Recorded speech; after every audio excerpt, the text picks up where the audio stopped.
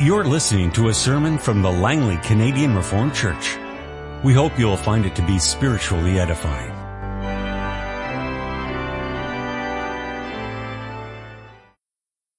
invite you now to open your Bibles with me to the scripture readings for this morning. Two readings from the Gospels. First of all, from Matthew, chapter 11. We'll read from verse 25 up till chapter 12, verse 14. At that time Jesus said, I praise you, Father, Lord of heaven and earth, because you have hidden these things from the wise and learned and revealed them to little children. Yes, Father, for this was your good pleasure.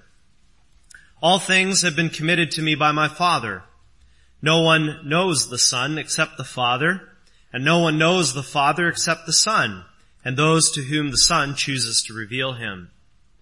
Come to me, all you who are weary and burdened, and I will give you rest. Take my yoke upon you and learn from me, for I am gentle and humble in heart, and you will find rest for your souls. For my yoke is easy and my burden is light. At that time, Jesus went through the grain fields on the Sabbath. His disciples were hungry and began to pick some heads of grain and eat them. When the Pharisees saw this, they said to him, Look, your disciples are doing what is unlawful on the Sabbath. He answered, Haven't you read what David did when he and his companions were hungry? He entered the house of God, and he and his companions ate the consecrated bread, which was not lawful for them to do, but only for the priests. For haven't you read in the law that on the Sabbath the priests in the temple desecrate the day, and yet are innocent? I tell you that one greater than the temple is here.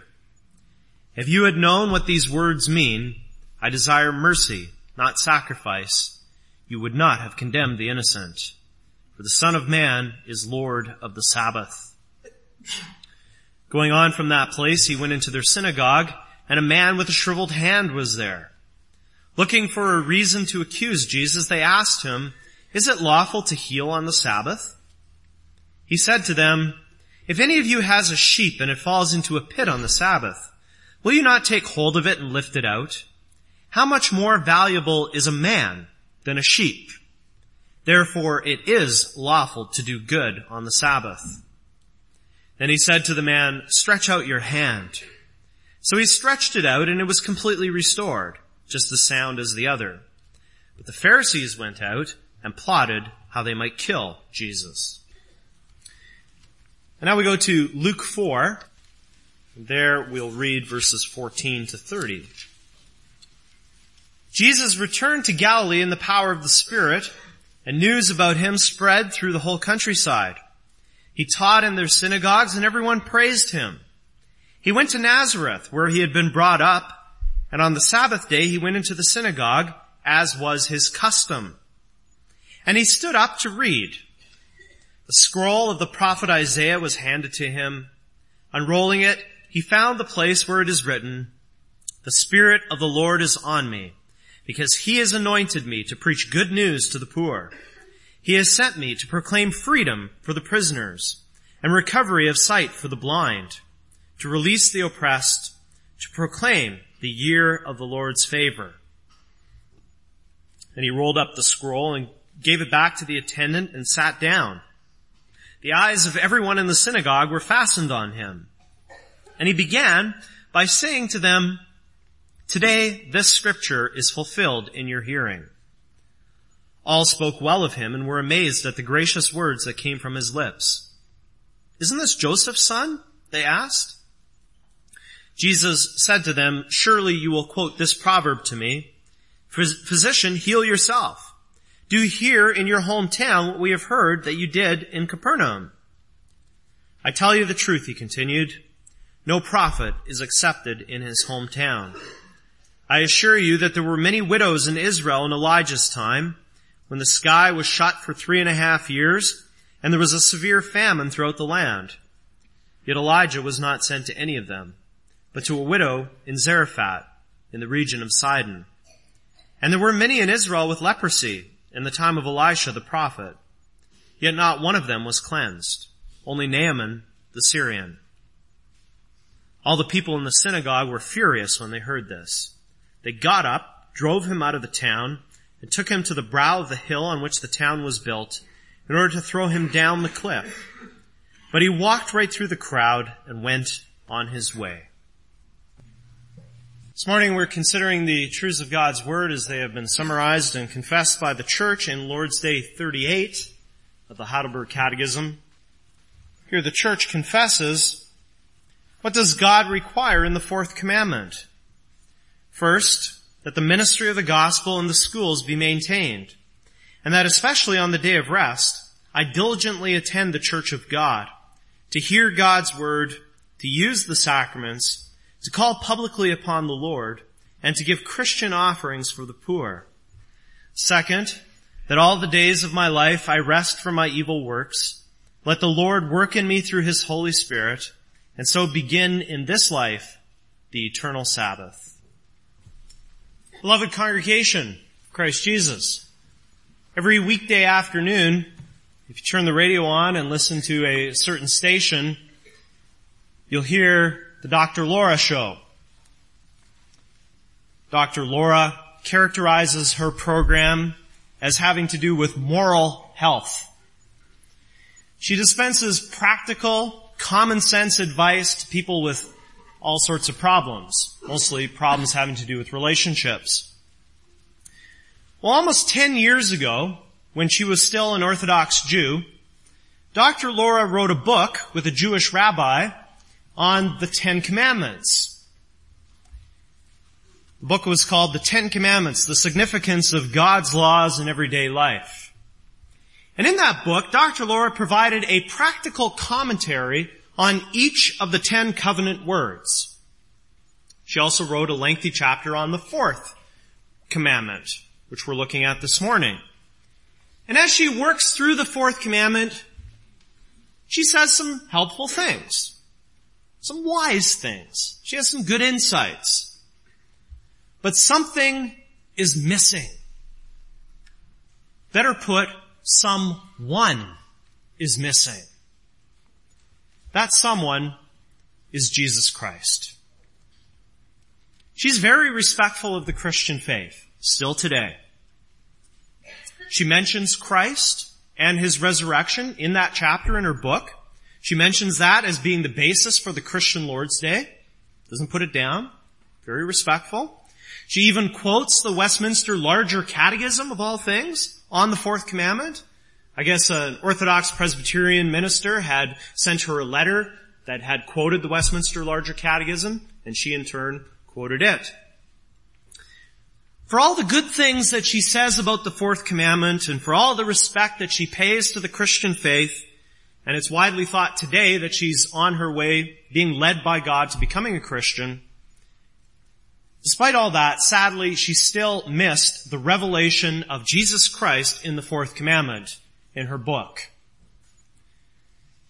Now, a superficial look or a first glance at the Heidelberg Catechism might lead one to the same conclusion. At least Dr. Laura mentioned the Lord Jesus in her treatment of the fourth commandment. The Heidelberg Catechism doesn't even do that. But there's more here than first meets the eye. The authors of the Heidelberg Catechism, Olivianus and Ursinus, and especially Ursinus, they held that the fourth commandment had two aspects, a ceremonial aspect and a moral aspect. The moral aspect, keeping one day out of 7 holy, is something that remains forever. It's grounded in creation, and it's binding on all people. But the ceremonial aspect, keeping the 7th day of the week holy, that's something that was only there for Old Testament Israel, since the coming of Christ is passed away. Nevertheless, this ceremonial aspect remains instructive for believers today. And it's this aspect that the Catechism really builds on, focuses on. I want to stop here for a moment and remind ourselves of what we confess in Article 25 of the Belgic Confession. As a title, Christ, the Fulfillment of the Law. Here we confess, we believe that the ceremonies and symbols of the law have ceased with the coming of Christ, and that all shadows have been fulfilled, so that the use of them ought to be abolished among Christians. Yet their truth and substance remain for us in Jesus Christ, in whom they have been fulfilled. In the meantime, we still use the testimonies taken from the law and the prophets, both to confirm us in the doctrine of the gospel and to order our life in all honor, according to God's will and to His glory. This article speaks about Old Testament ceremonies, and one of those Old Testament ceremonies is the Sabbath, the Old Testament Sabbath. And the truth and substance of this ceremony remains for us in Jesus Christ. So the fourth commandment points us to Christ our Savior, the one who called himself in Matthew 12 the Lord of the Sabbath. The fourth commandment reveals to us a great God who loves His people and sets out to redeem them. When we see that clearly, then we can see where the Heidelberg Catechism is coming from in its summary of scriptural teaching on this subject. And knowing that, seeing Christ, we can also then move to a responsible application of the fourth commandment for our lives today. So today, this morning, let's consider the fourth commandment and its revelation of Christ our Savior. Well, you may remember that we have two full versions of the Ten Commandments in the Bible. There's the original version given by God to Moses, written directly by God Himself on the tablets of stone. We find that in Exodus 20, which we read a few moments ago. Then we also have a version in Deuteronomy 5 in Moses' farewell sermon to the people of Israel. In fact, Deuteronomy, the name, literally means second law. There are some differences between those two versions, Exodus and Deuteronomy, and we'll get into one of those in just a moment.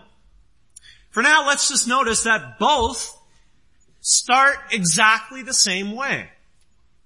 Both versions of the 10 words start with God saying that He is the one who brought Israel out of Egypt, out of the land of slavery. Those words about salvation are the background against which we have to read all of the commandments that follow. And that's true no matter what use of the law we're considering. Remember, in the life of the church, there are two uses of God's law that we speak about. The first is that it serves to convict of sin, drive us to the cross. And then the second use is that it serves as a guide for our thankfulness, for holy living. And today we're considering that second use. We're speaking about the law in the context of our sanctification, our thankfulness. And in that context, we sure have a lot to be thankful for. In the 10 words of the covenant, salvation comes first. God takes the initiative, the first step. And all of this is an act of God's grace. People of Israel, they didn't deserve it. In fact, they deserved quite the opposite. The introduction to the 10 Commandments reveals a God who keeps His promises, a God who takes the initiative in the covenant of grace. And we see that grace also in connection specifically with the fourth commandment. In Deuteronomy 5, the version of the 10 words found there, the exodus from Egypt is tied directly into the fourth commandment. It says there, remember that you were slaves in Egypt, and that the Lord your God brought you out of there with a mighty hand and an outstretched arm. Therefore the Lord your God has commanded you to observe the Sabbath day. So, Israel was reminded to observe the Sabbath in memory of God's gracious act of redemption. People had been slaves, totally unable to do anything to help themselves, but God came to the rescue. And the Sabbath was set aside as a day to to remember, a day to celebrate the salvation which came by grace alone. And the Exodus from Egypt was the salvation event par excellence in the Old Testament. And as such, it clearly and powerfully pointed forward to the salvation event par excellence in the whole Bible. The redemption accomplished by Christ for us. That's where we see the depth of God's grace in stunning detail, don't we? That's where we find the good news that cheers our hearts.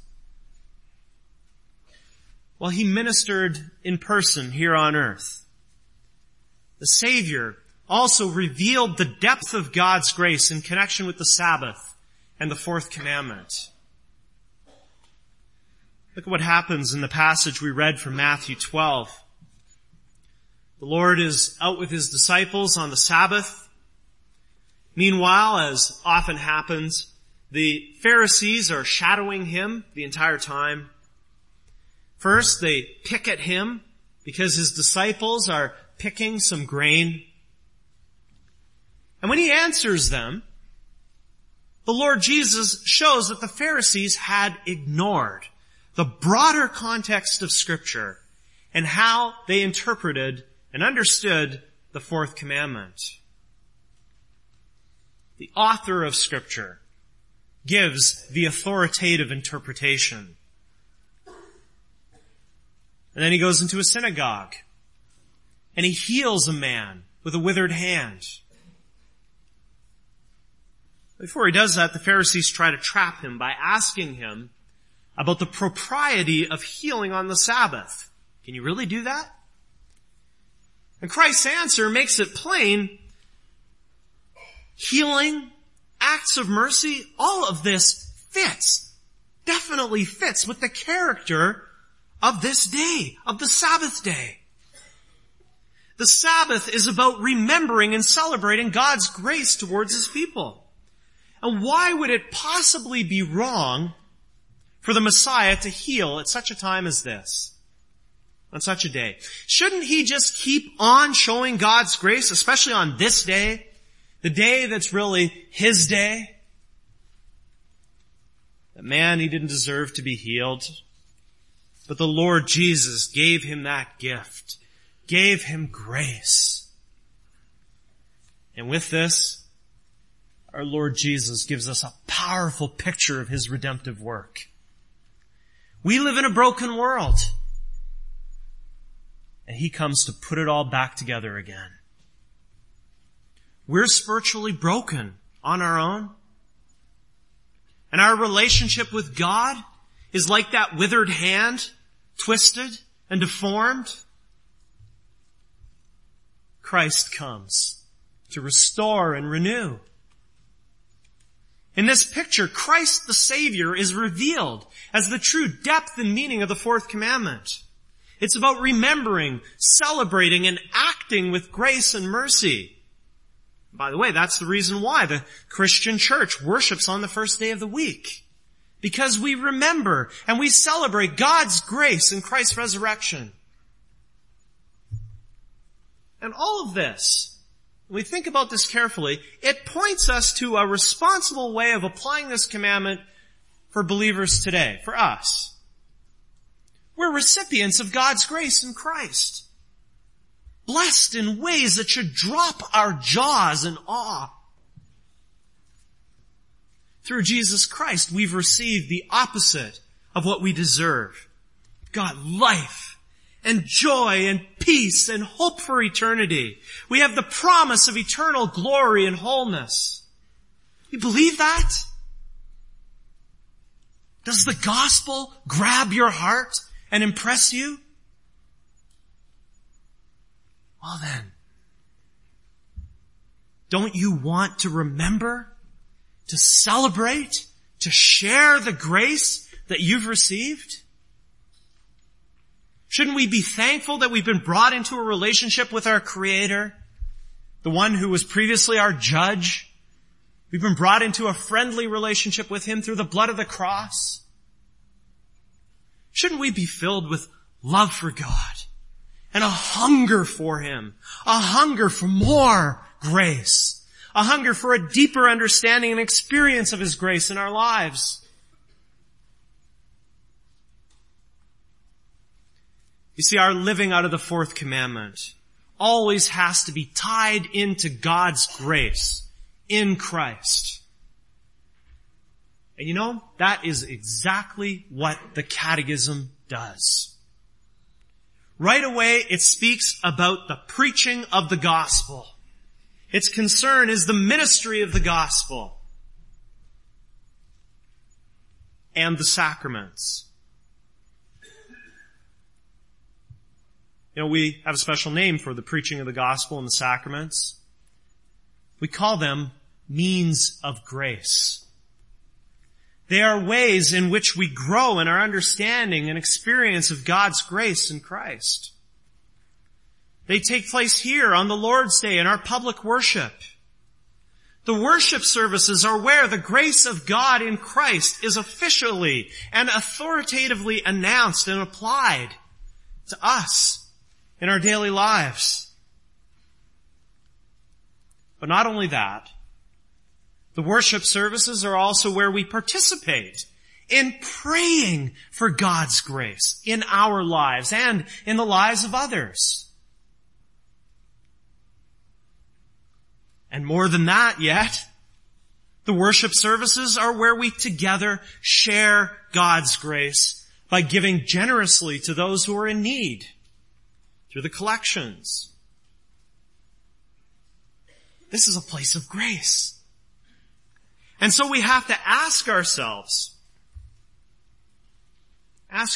why would I want to do anything on this special day that would interfere, that would stand in the way of my receiving more gracious blessings from God in Christ? Why would I ever want to do anything that would stand in the way of my sharing God's grace with others through our public worship?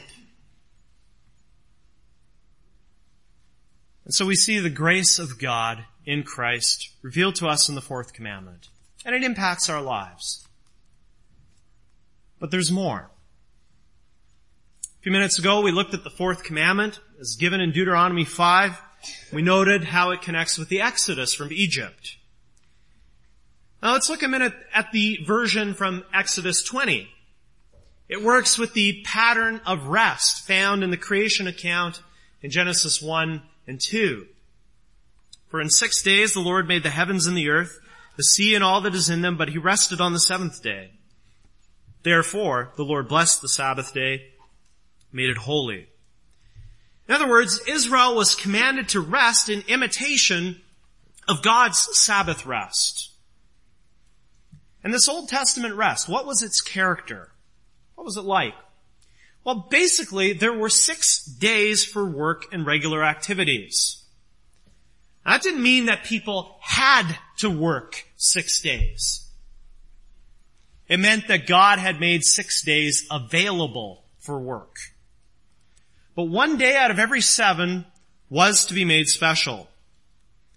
In the earliest days of the Old Testament, the 7th day was to be reserved for rest and refreshment. In fact, the Hebrew word Sabbath means a rest, a stopping from work. Well, eventually this Old Testament rest, designed to be something positive, designed to be a gift, came to be weighed down with all kinds of rules and regulations. People wanted to know what fits the definition of work and what doesn't. Human beings, us included, were hardwired for law. We love rules. People feel comfort and security in knowing what they can and can't do. And so, one thing led to another, and the Jews came up with all kinds of man-made additions to the fourth commandment. And that's the sort of context that our Lord Jesus came into when He took on our human flesh. He came into the world to restore and fulfill the fourth commandment. Also in this aspect of rest. That's another thing that we see Him doing there in Matthew 12. He was breaking free and saving his people from all kinds of legalistic conceptions of the fourth word. Well, what do we mean by legalistic? Sometimes we use that word quite casually. We don't like what somebody is saying. Somebody says we have to do a certain thing. We just say, you're being legalistic. Very easy to throw that out at somebody. Well, legalism is when you get entirely caught up and obsessed and focused on questions of what can and can't be done. Christianity becomes characterized as a system of rules to follow rather than a gospel to believe. Legalism is when the law either becomes or is in danger of becoming a means of measuring up in God's eyes or man's eyes, or maybe even both. The law, or better yet, our misunderstanding of the law, then basically replaces Christ as our salvation. Well, when the disciples were picking grain on the Sabbath, they didn't measure up to the Pharisees and their misinterpretation of the law. The Lord Jesus showed and he exposed that it was the Pharisees who were really the ones who were falling short of God's will. And it was because they separated mercy from the law. Christ demonstrated that the fourth commandment was not an end in itself. It has to be understood in its context. It's about rest, giving relief. It's about God doing good for man. Lord Jesus said, if people can do good for animals on the Sabbath, why can't people do good for one another? This is what the Lord of the Sabbath was about. Doing good and giving rest and relief. Remember his words, those beautiful words. Come to me, all you who labor and are heavy burdened, I will give you rest. Aren't those wonderful words? That's what the Lord of the Sabbath was about. What he is about today. And that's also what his day is about. When you get caught up in disputes about the definition of work, you're in danger of missing the point. The point is that this day speaks of Christ, our Savior. In Hebrews 4, God clearly ties the work of Christ to the rest given in the fourth commandment. It's in Hebrews 4, 9 to 11.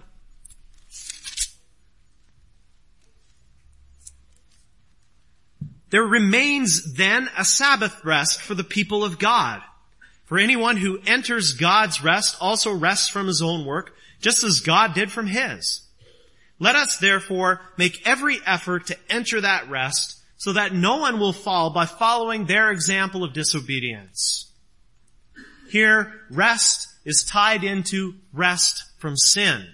Christ came to give us rest from our warfare against God, our working against God's revealed will for our lives. You see, don't you, that this is the scriptural source for what the Catechism says in Lord's Day 38 in its second point,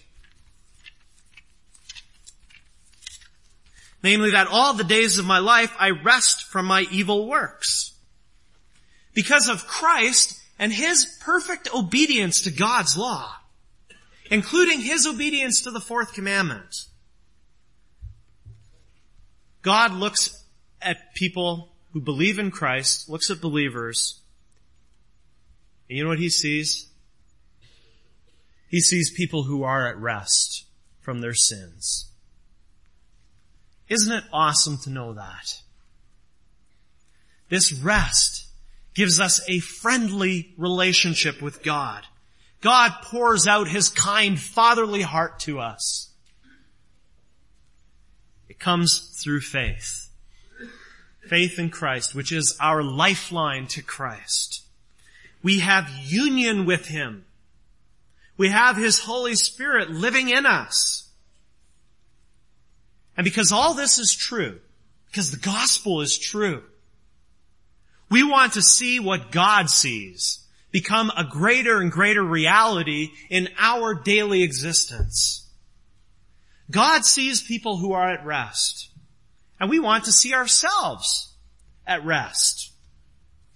This means that our justification, to put it in theological terms, our justification, which is what God sees, leads us to make our sanctification, which is our daily struggle for holiness, what we see, leads us to make our sanctification a priority in our lives. You know, when the gospel breaks through our hearts, cuts through our hearts like a hot knife through butter, it impresses us and grabs us. We're compelled to greater measures of love and thankfulness to God. And that love and thankfulness are going to be made concrete in our lives. And so the rest given by Christ, our being made right with God, is also going to affect our attitude towards the Lord's Day, towards Sunday. We read the Scriptures, and we see Christ, and we see His attitude, and we see His example. And because we are united to Him, because we're filled with love and thankfulness, we want to follow that. And with His Spirit, He gives us the power to do so. He showed that the fourth commandment is about a day characterized by doing good, by giving rest and relief to others. That insight, shown to us by our Lord Jesus, is naturally going to affect how we think about things like shopping and eating out on Sundays. Are we giving rest and relief to others like our Lord Jesus did when we participate in a 24/7 economy? When we insist on using 7 days a week for our shopping and our consumer habits, are we really doing good for others? Really helping them? You see, because we are united to Christ by faith, and because we're guided by His Holy Spirit,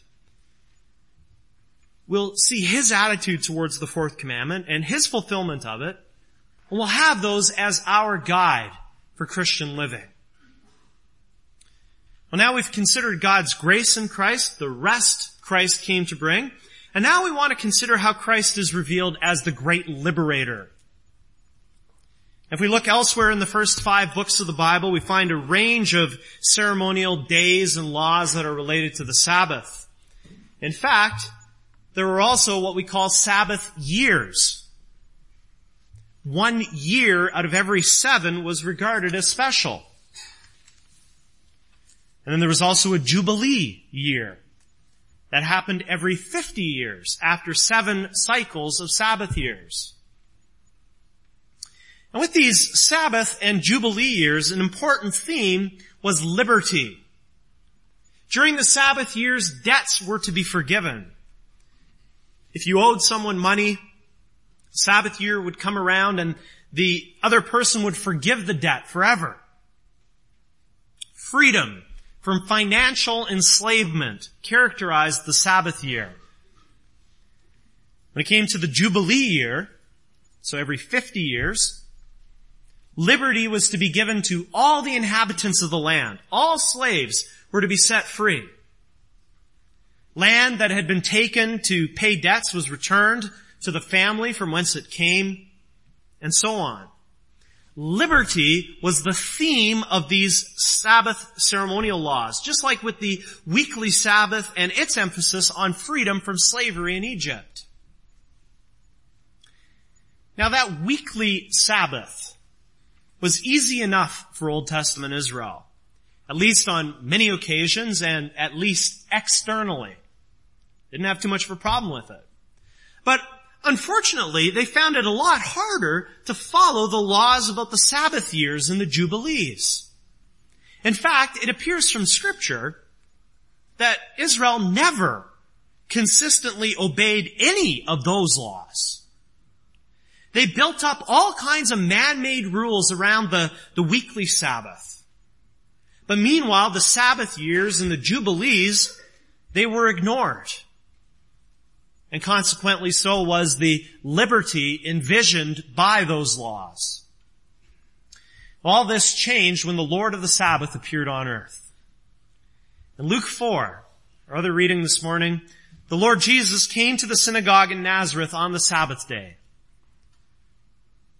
Here you see, again, that regular worship with God's people was also a habit of our Savior. It says that it was his custom to go to the synagogue on the Sabbath. And when he came there that day, he was asked to read from Isaiah.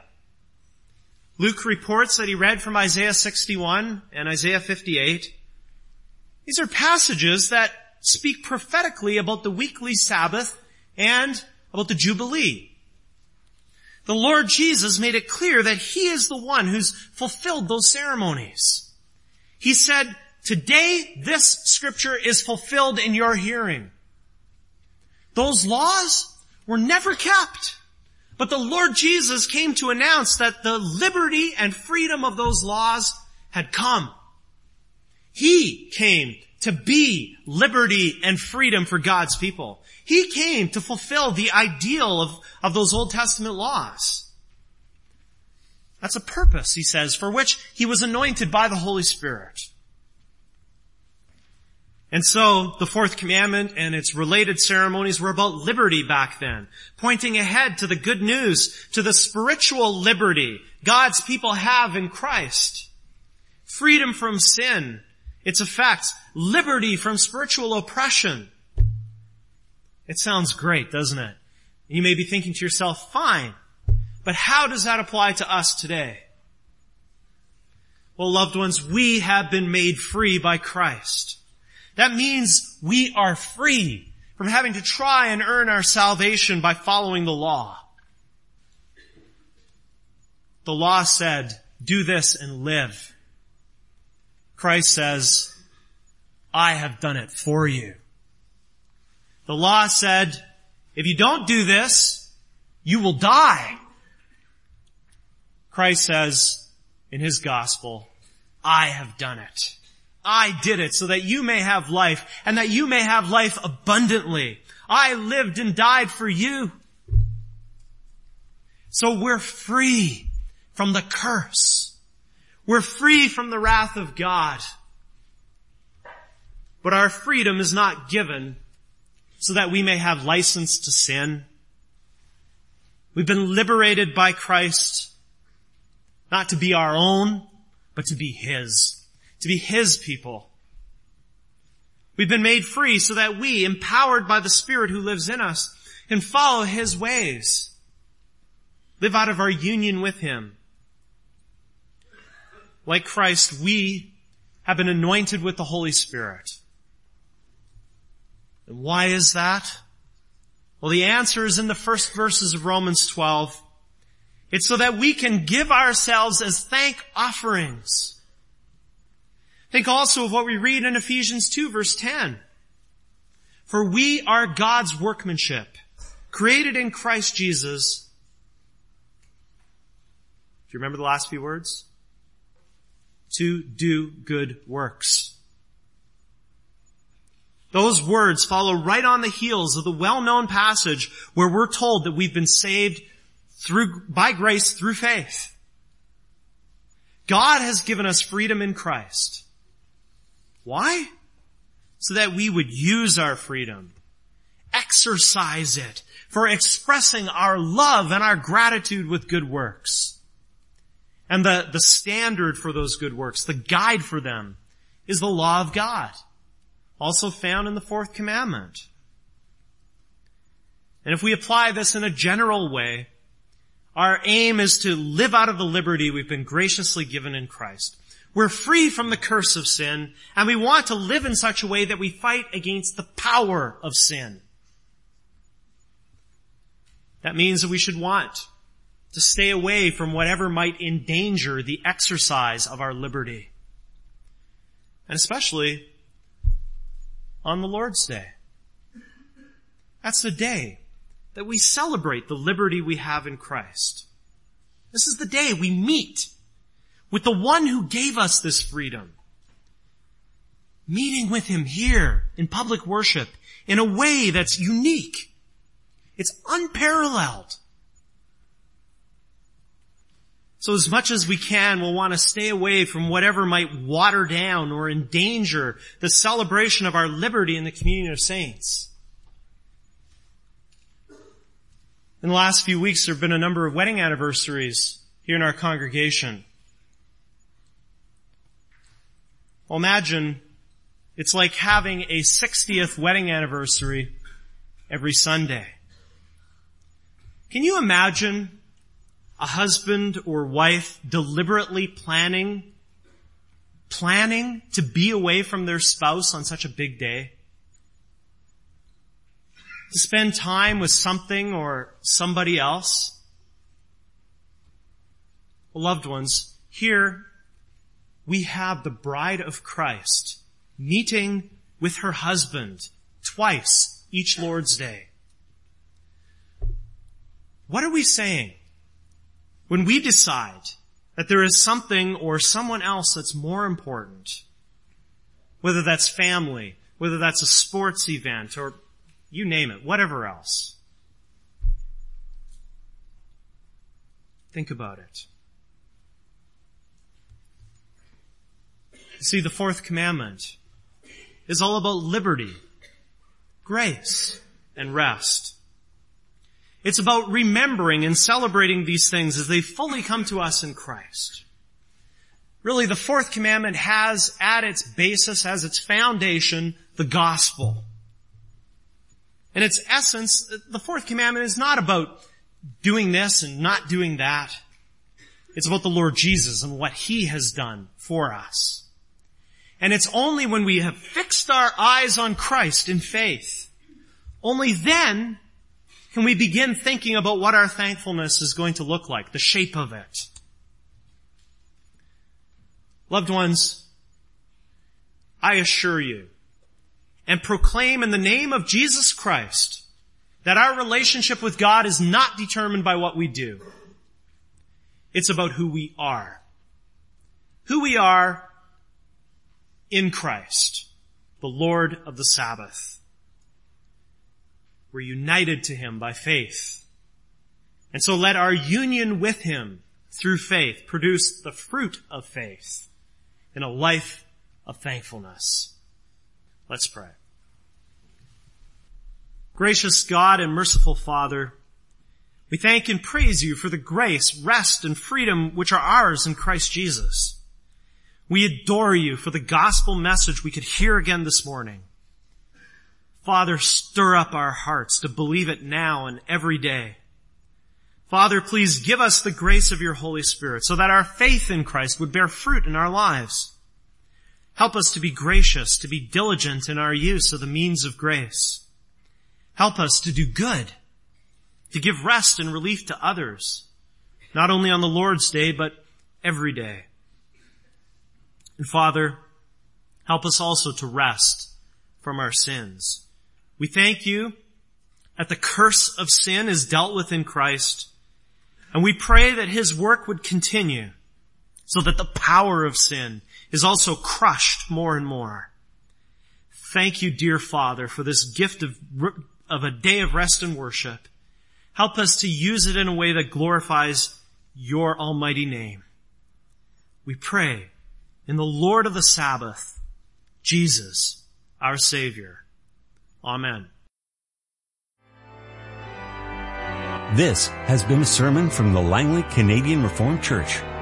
For more information, please visit us on the web at www.langleycanrc.org.